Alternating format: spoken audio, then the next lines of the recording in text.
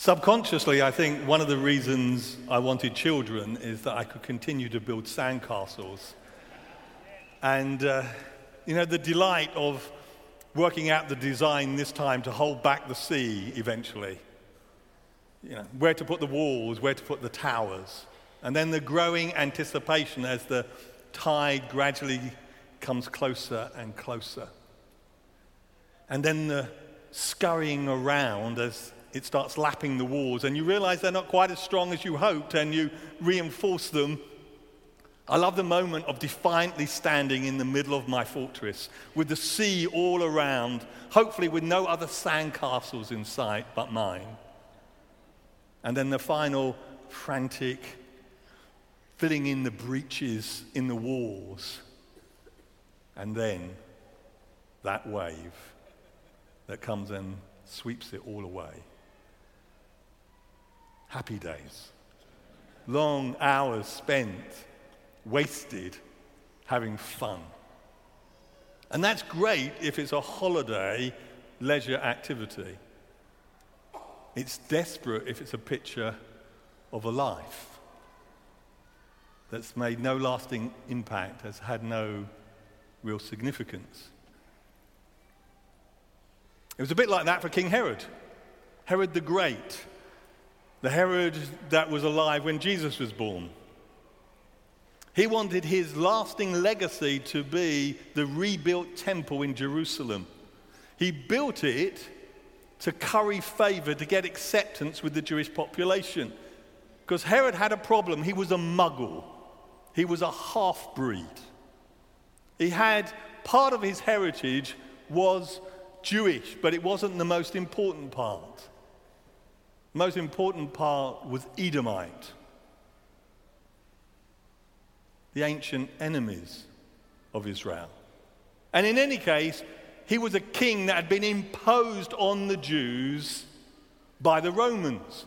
They didn't like him, they never liked him, but he thought, let me rebuild the temple, let it have splendor and glory that would stand out in the world, then they would like me.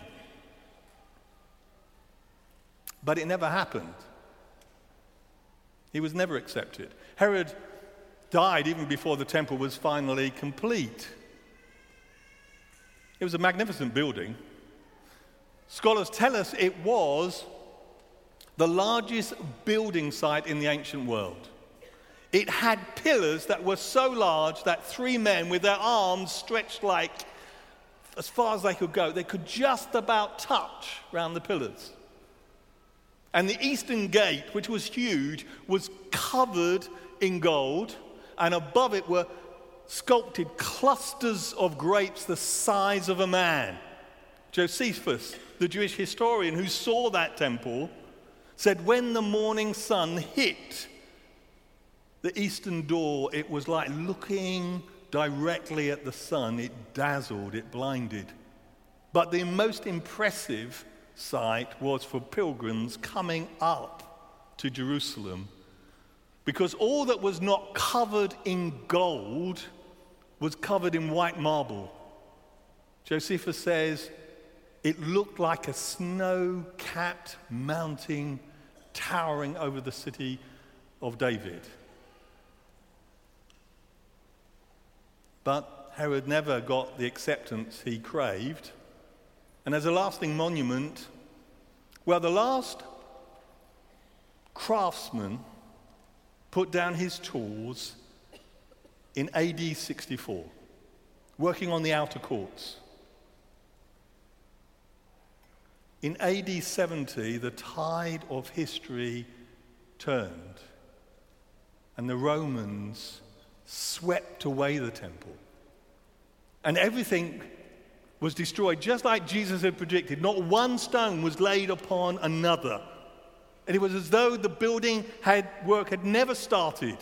It was back to ground zero. It was back to square one.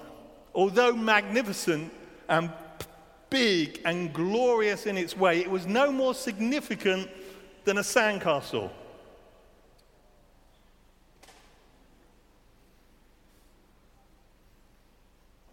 You don't want your life to be like that. full of activity and effort, but no lasting value. Going back to the beginning, actually, is a pattern of Old Testament judgment. I don't know if you've noticed, when you read the story of Noah and his flood, the language that is used is an echo of right at the beginning of creation, when, before God had done any of his forming and filling, the earth was void and formless. And that language is picked up again and again and again through the prophetic judgments. So when Jeremiah is talking about the coming exile, he uses the language that again is an echo of before God started shaping and forming. So this is Jeremiah 4. And Jeremiah says, I looked at the earth, and it was formless and empty, and at the heavens, and their light was gone. I looked, and there were no people. Even the bird in the sky had flown away. I looked, and the fruitful land was a desert. It had gone back to the beginning. And of course, that's what happened in the history of Israel. Where did the history of Israel start? It started with Abram in Ur of the Chaldees, in the land of the Tigris and the Euphrates. And then you can trace the history of that people through the centuries. So there are the sufferings in Egypt as slaves. There is the hardships of the wilderness wanderings. There's the struggles to take the land. There are the battles to hold the land. There are the glory days of David and Solomon. And then the long, slow decline to exile. And where do they go? Where they're taken to. They're taken back to the beginning, to the land of the Tigris and the Euphrates. It's as though Abraham might as well have not bothered. He might have not taken the first city away from that land. They were back at square one. It's though in history they were playing a grand game of snakes and ladders.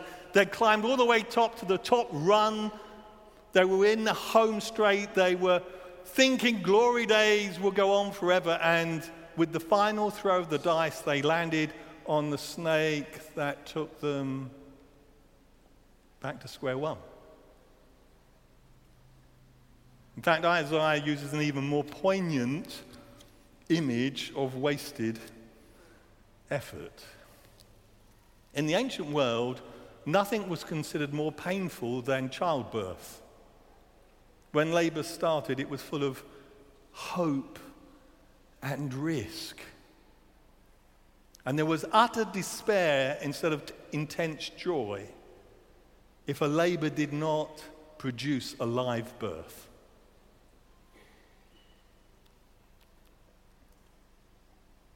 Isaiah writes, we were with child, we writhed in pain, we gave birth to wind. We have not brought salvation to the earth, we have not given birth to the people of the world. It seemed that Israel was a failed project. It gave birth to wind. Herod had built something like a sandcastle. It was a vanity project. Vanity of vanities, says the preacher. A striving after the wind. This morning, you'll be pleased to know, I want to give you a burden. And I want to give you some cautions.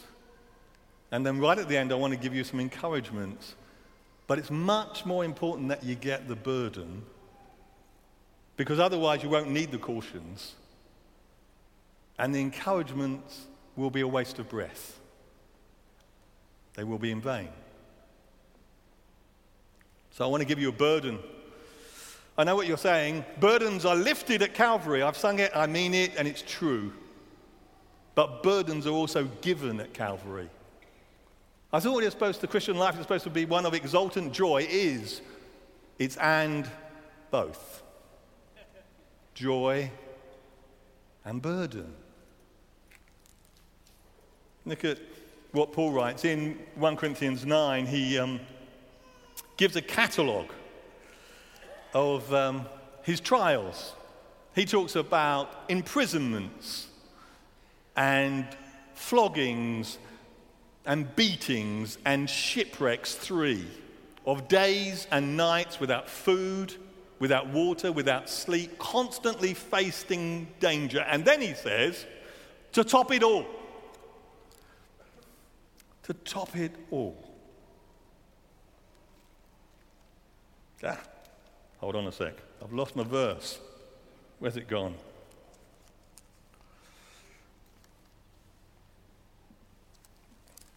Can you get it on the screen, please? That lost a dramatic moment, didn't it? There we are. Nope, I've given the wrong verse. He talks about the burden he carries for all the churches. Forgive me for that. Sorry, technical people. Sorry for people watching this on the screen. He talks about the daily burden he carries for the churches who is not crushed with this, Paul. Remember he says, who's sufficient for these things? Who can carry this burden? And so, I've got to get that verse. 2 Corinthians 11, that's what it is. Besides everything else, on top of all those trials, I face daily the pressure of my concern for all the churches, the burden. Who is not weak, and I do not feel weak. Who is led into sin, and I do not inwardly burn. And Paul elsewhere in Galatians takes the image that Isaiah uses. He says, writing to the Galatians, am I not in the pains of childbirth until Christ is formed in you? You see, it's a burden. It's a burden that he carries. I want to drive this home because I think it's a burden we should carry. And I'm not sure we always do. But if you want to lead a life of significance, you need to know this burden. So, turn to Galatians and chapter 2.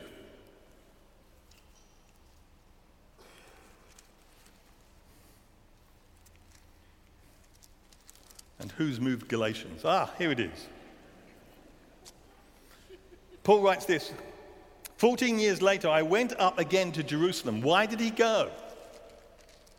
For fear, or he's concerned, that I was running or had run in vain. Note this is at least 14 years of ministry that he's been doing. The highlight of that had been the church at Antioch. This multicultural, multi-ethnic church where Jew and Gentile came together. That was a model, Paul thought, but now his ministry had been called into question. They called into question the application that he made of that gospel. And so he goes to Jerusalem to check that he had not run or was not running in vain, that all his work might be undone, that it might have to be started all over again. He wanted to know, had he built something bigger and better than a spiritual sandcastle?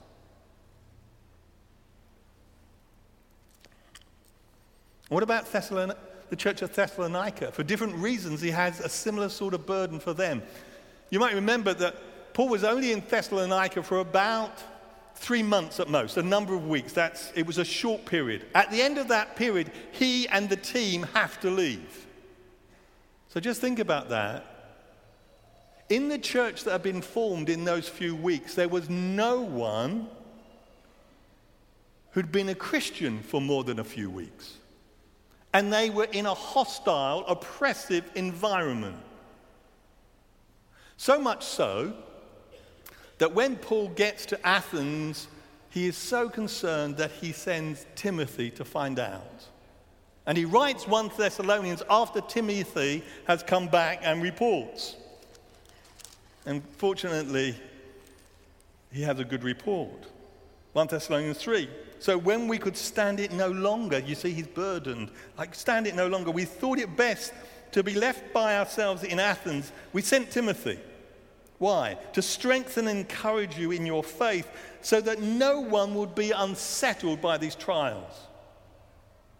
When I could stand it no longer, I sent to find out about your faith. I was afraid that in some way the tempter might have tempted you and our efforts might have been in vain. Paul was concerned that when Timothy arrived, he would have found that faith had evaporated and the church had disappeared. He is delighted that that's not true, but that's what he was burdened about.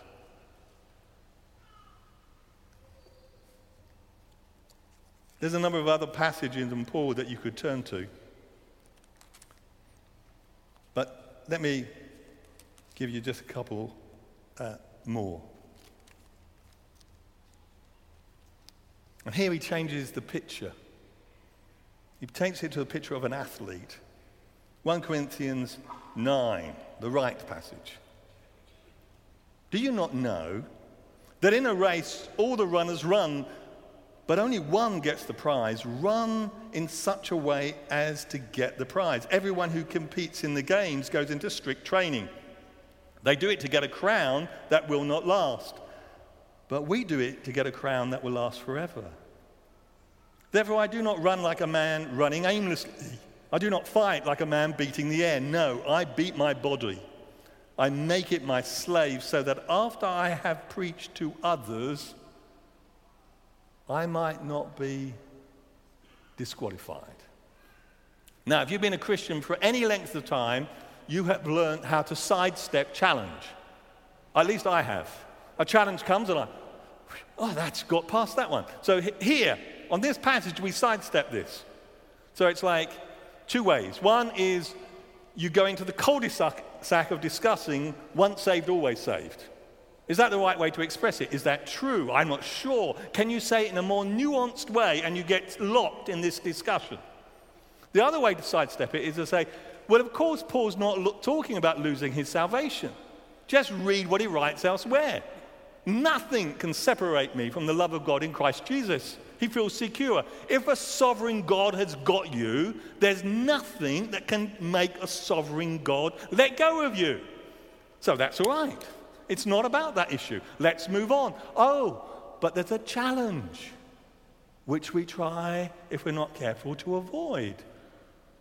Paul is not worried about his destination.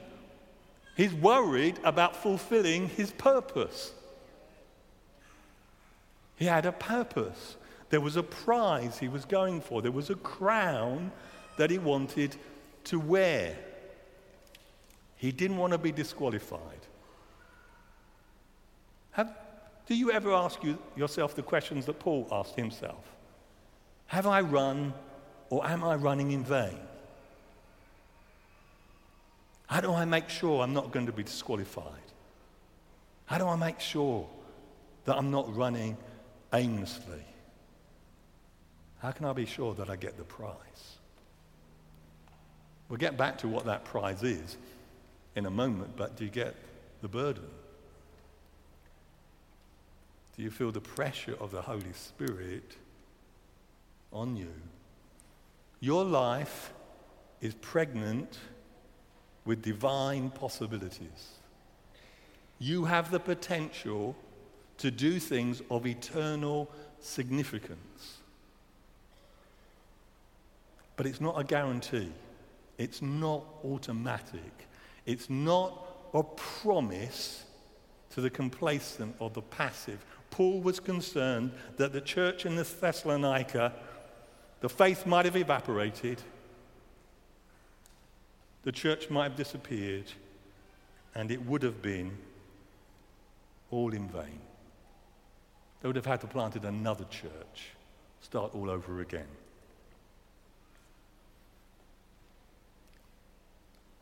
And in 1 Corinthians, he uses yet another picture. Earlier on, I could have maybe started with it. Paul talks about building on the right foundation. And then he says, if any man builds on this foundation using gold, silver, costly stones, wood, or hay, or straw, his work will be shown for what it is. The fire will test the quality of each man's work. If what he has built survives, he will receive his reward. If it is burned up, he will suffer loss. He himself will be saved, but only as one escaping through the flames. So, a side note and a sidestep. Side note. The word used for being tested by fire has a verbal link in the original language, which we don't pick up, to the word used for disqualify the athlete. The word translated disqualified, he was concerned he wouldn't be disqualified. He said, I would fail to meet the test. That's why, one of the reasons why I don't think he's talking about his salvation. Here, 1 Corinthians 3 is clearly not talking about salvation. But you could get into heaven by the skin of your teeth with nothing to show for your life. That's what he's saying. And similar concern in 1 Corinthians 9. That's the side note. The side step is we go, if you're not a leader, you go, well, Paul's writing to leaders. That's what it is. Build on this foundation. He's talking to Apollos and people like that. I'm not one of those. And if you are a leader, you go, Paul's writing to apostles. This is only really to Guy and Terry and a few other people. It doesn't affect me. And exegetically, if you like that word, you might get 100% right because that's what Paul meant at the time and he was applying it to people like that. But for application, you get absolutely zero, even a minus mark. Don't you know that these things were written for our instruction? There's an application to us. We can all be like that. We can build with wood, hay, and straw. It can disappear. You can be busy. You can be frantic. And it come to nothing. Nothing in God's sight. If I can misquote Paul again in Galatians, he would say, if you think like that, who has bewitched you, you foolish Galatians? Have you experienced or have you suffered so much in vain? Have you learned nothing? Your life is pregnant with divine possibilities, but you are not guaranteed to fulfill your potential. And we need to have that burden. Have you got it?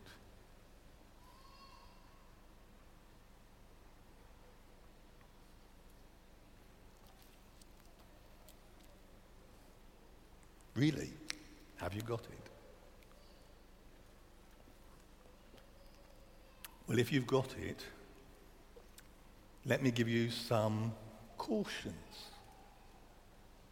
Because once you've got the burden, aren't you concerned to get at least some ease from the burden? And you want to do something to know your life's making a difference. You don't just want to be burdened, you want to be letting that be a pressure on you to do the right thing. The trouble is, you can be so concerned to do something that you do anything. So I've got 3 cautions.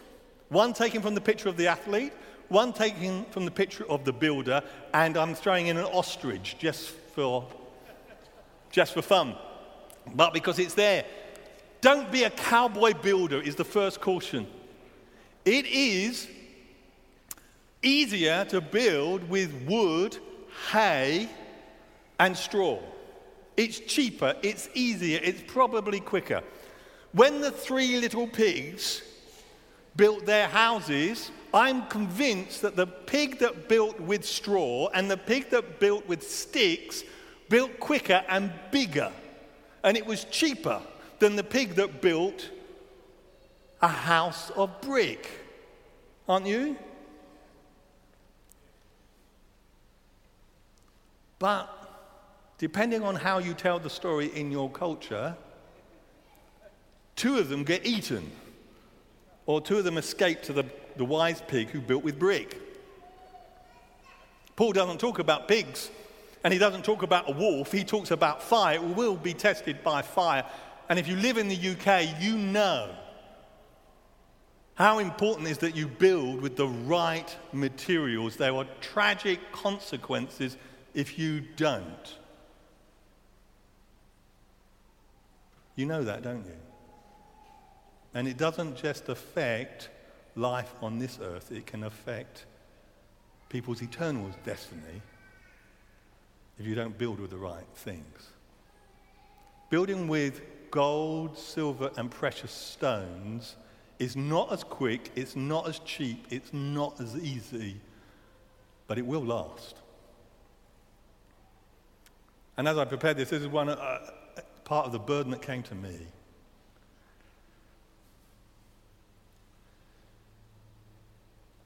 Is we get impressed with the wrong things. Just hold that, we'll come back to it in a second. Don't be cowboy builders. Don't be an ostrich. Whatever you do, don't be an ostrich. What is he talking about? It's in the Bible, Job. This is what Job says about the ostrich. She lays her eggs on the ground and lets them warm in the sand, unmindful that a foot might crush them. She treats her young harshly, as if they were not hers. She cares not that her labor was in vain. For God did not endow her with wisdom or give her a share of good sense. Yet when she spreads her feathers to run, she laughs at the horse and the rider. She doesn't protect or nurture the children that God gave her, but boy, is she fast. Wow. Here's the burden.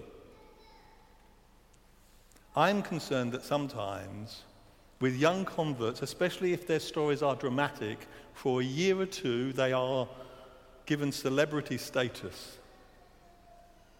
I want to ask you to consider, where are your new converts of 5 years ago?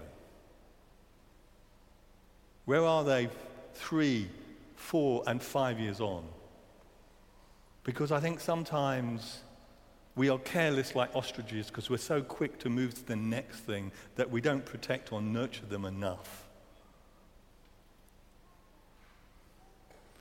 And they might get trodden on us in our rush to new things. Or they might be crushed by spiritual enemies. But boy, aren't we fast. Boy, aren't we fast. As a caution, don't be an ostrich.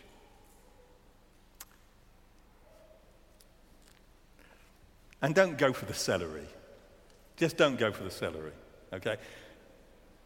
The Corinthian Games were second only in fame to the Olympic Games in Paul's day. And he's writing to the Corinthians, and he talks about going into strict training. They all knew what that meant.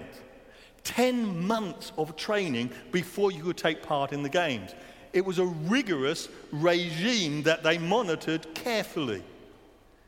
It included a strict diet. If you didn't obey the rules in the preparation, you were disqualified even before the race started. So it's a little ironic, if not to say comic, to say that the thing they were running for, the prize, the crown, the thing that everyone made such a fuss of if you got it, was made of celery leaves. 10 months of a strict diet, and they give you celery. I've been told more than once, I don't know if it's true, but you spend more energy eating celery than you get into your system by eating celery, which does suggest a rather effective way of losing weight, but rather boring. In their culture, celery leaves were very impressive. In our culture, what is impressive in the world sometimes infects our priority of values. what's fast, what's cheap, what's efficient, what's easy. I read recently a very interesting book called Misreading Scripture with Western Eyes. Misreading Scripture with Western Eyes.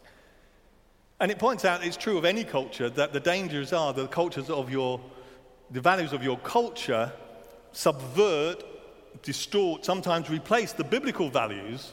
And as you read the Bible, you read it through those lenses and it distorts how you apply it. One of the most challenging things it said is, in the West, we are tempted to measure to value what is easy to measure. We are tempted to value what is easy to measure, not to measure what we truly should value. We are tempted to measure what is easy and to value that. I thought, oh my, you know those things? It gets you and you think, oh, I've got to think about that. Sounded a bit too close to home. Don't go for the celery. Don't go for what impresses. Don't go for what gives you a headline. Just think about it for a moment.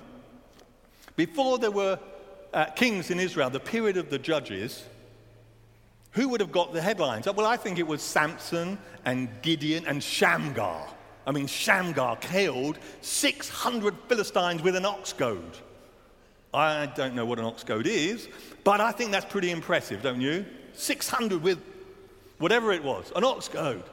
And if it was today, they would have had headlines, they would be trending on Twitter, their photos would be on Pinterest, all the social media would have it.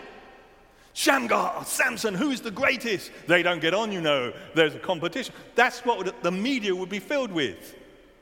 But these great celebrities in the book of Judges did not stop the moral and social decline of God's people.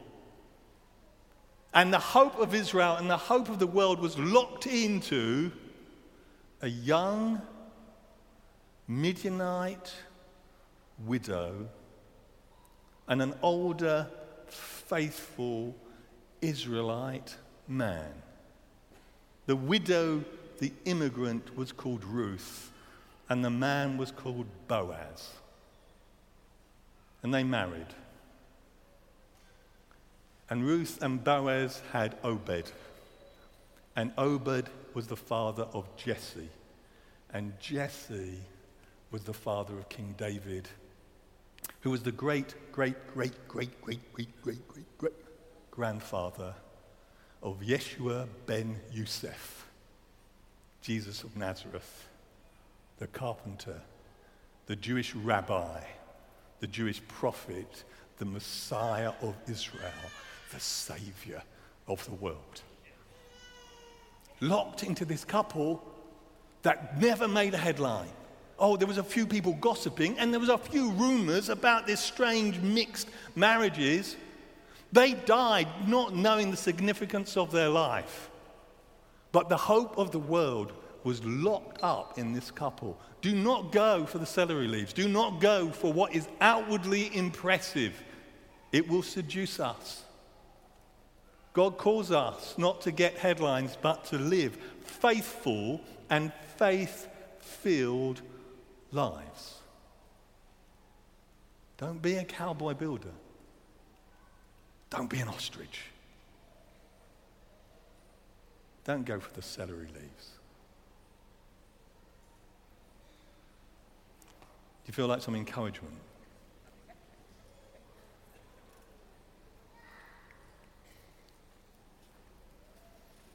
First encouragement is this, that you study this theme for yourself in the scripture. Go back and look at some of the verses that we've looked at today, but think about them, meditate on them.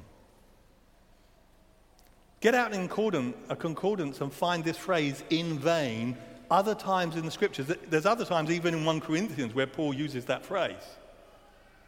Or don't look for the words, look for the theme. Look at the theme of wasted effort. Read through the scripture to find out what is true spiritual success. What are the key factors in having that? What are the dangers and threats to spiritual success? Or read the king of Israel's. What made a good king? What made a bad king? What were the decisive factors in each? What happens when a good king turns bad? What happens to someone who is as wise as any man who ever lived and then ends in disaster? Read the book of Proverbs. What is commended? What's encouraged? What we pursue? What should we avoid? Or read 1 and 2 Timothy. One of the reasons that Paul wrote Timothy was that Timothy might not shipwreck his faith like Hymenaeus and Alexander. See, another image of wasted effort. I've met people who are so sure that their faith is unsinkable that they have made titanic mistakes and shipwrecked their faith. Let it not be any one of us. Search the scriptures. I have found personally, I often get more insight going to the scripture with a couple of questions that I feel like God has formed in my mind and reading through sections and saying, what does this say? What can I learn on this theme from this scripture? And just highlighting the verses. And allowing God to speak to me. Look for those people whose lives really came to nothing. And look at those people whose lives in God's sight amounted to something. That's your homework. You can do that. You will tell if you've got the burden if you pursue this. Another encouragement. Let's take some encouragements from the athlete, first of all. What does Paul say? He says, I do not run aimlessly. I don't want to be disqualified. He said, run to gain the prize. What is the prize? What is the prize that Paul's after? What's the prize that we should be after? Well, you can find out what Paul's prize was in some verses again in Thessalonians. And when I try to read these out loud, they are so precious. It's already beginning to happen. I get choked up. What is this prize? What is this purpose? What's this crown? What's his reward? What's he looking forward to? What is he spending his life, his energy, risking everything for? Well, he tells the Thessalonians. This is 1 Thessalonians 2, verses 19 and 20. For what is our hope? What is our joy? Or the crown in which we will glory in the presence of our Lord Jesus when he comes? Is it not you?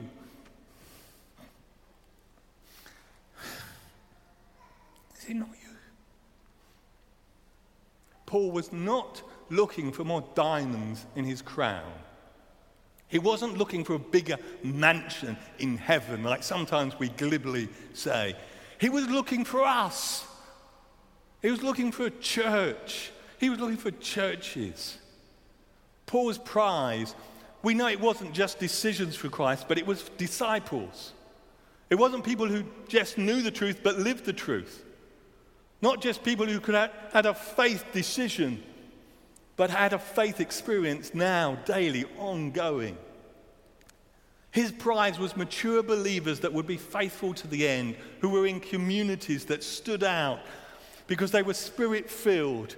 They were filled with love and holiness. That's what his prize was. People who didn't just pray, thy kingdom come, thy will be done on earth as it is in heaven, but people who live lives to take that kingdom into every sphere in which they lived, in their workplaces, in their communities, in their homes, that they might extend the rule and reign of Christ. That was his glory. That was his crown. That's ours if we give our life to it. That's his purpose. So if you merge, the picture of Jesus saying, good and faithful servant at the end of your life. So you get there. He said, well done, good and faithful servant. And this is what I imagine. He steps aside, and there behind him is all the people that your acts of love and devotion and faith have been helped by. People that you've never met, some of them. People that you prayed for. People that you gave for. People who you do know, that you gave a word of encouragement that you forgot all about. But it was Spirit prompted. And they're there, waiting, welcoming you, cheering you in. And we sing, to God be the glory, great things he has done, and the wonder of wonders, he's done some of those great things through us. That's the joy of heaven. That my Lord and Savior has done wonderful things even through this broken vessel, even in your life. What joy. That's the crown. That's the prize. Don't go for celery leaves when this is on offer. All of that will be nothing. Nothing. What's the prize? Is it not you? Is it not you? Another encouragement from the picture of the athlete, Paul says he goes into strict training. This is a fascinating part of 1 Corinthians because Paul is giving an illustration from his own life where he gives up his preferences, his ease, his comfort, what he would like to do, his rights, his privileges. He will give all those up that he might win some. I've become all things to all men that I might gain some. And he's using that as an illustration to apply it to the Corinthians. You see, the Corinthians are like some of us. 2-3 generations ago, we fell off the horse into legalism. That was our constant danger. Today, the more real danger is we fall off the horse the other side. We fall off into indulgent self-centeredness under the guise of spiritual freedom. That's exactly what happened there. The Corinthians would say, we're adapting to our culture. We're going to eat meat in the idol temples. And he said, no, you're not adapting. You are compromising your faith. I started working on a little equation. I'm sure you'll be able to do it better than me. But adaptation without compromise is contextualization. Adaptation, the way we say the message, the way we live our lives, without compromise of the truth, is contextualization. But adaptation with compromise, you're just a chameleon. You make no difference. You're like salt that's lost its saltiness. And there is a danger. There is a danger in wanting to communicate with our world that we lose our distinctiveness. And when you do that, you're building with wood, hay, and straw. Rigorous self-discipline is required of the athlete. For celery leaves, what is required of us? And then, just to finish, if you go to the picture of the builder, Paul says, when he talks about building with wood, hay, and stubble, he says, take care, be careful how you build. Now, that's a good thing for a study. You don't know what to do with your Bible, devotional times. Why don't you take that? How do you build carefully? What did Paul do to show that he was trying to build carefully? And there's a host of things that will come out. And I'm just glad we've already touched on some already, because I think I've got another message for another time in another place. But what did the early church devote themselves to? As a model for us, what did they devote themselves? What was the key ingredients that they didn't live wasted lives? They devoted themselves to the apostles' teaching, to the prayers, to the fellowship, and the breaking of bread. Listen. Everything you do in obedience to Scripture that has been birthed in prayer and nurtured in prayer, everything you do in fellowship with other Christians that flows out of intimacy of God in worship. And that's what breaking of bread was for them. They never worshipped, I don't think, the New Testament church without breaking bread. But that's a topic for another day. If you are obedient to the word, you're diligent in prayer, if you're doing it in unity with brothers and sisters, if it's coming out of an intimacy with God, then you're not going to build sandcastles. And even if what your life amounts to seems a bit like Boaz and Ruth, and you think it's nothing much more than a sandcastle, now if it's built that way,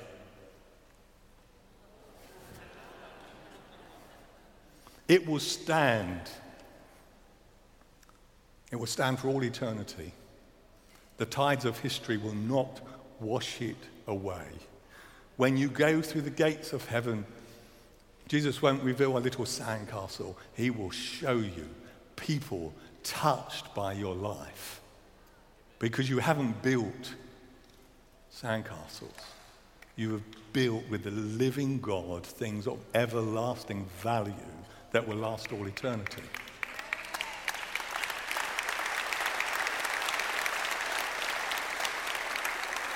Now, and we'll close with this. If you've got the burden, and only if you've got the burden, and if you're taken the cautions to heart and you are going to learn to build well, then these words of Paul are the encouragement to you. Therefore, my dear brothers and sisters, let nothing move you. Always give yourselves fully to the work of the Lord, because you know that your labor for the Lord is not in vain. To God be the glory, great things he wants to do through us. Amen.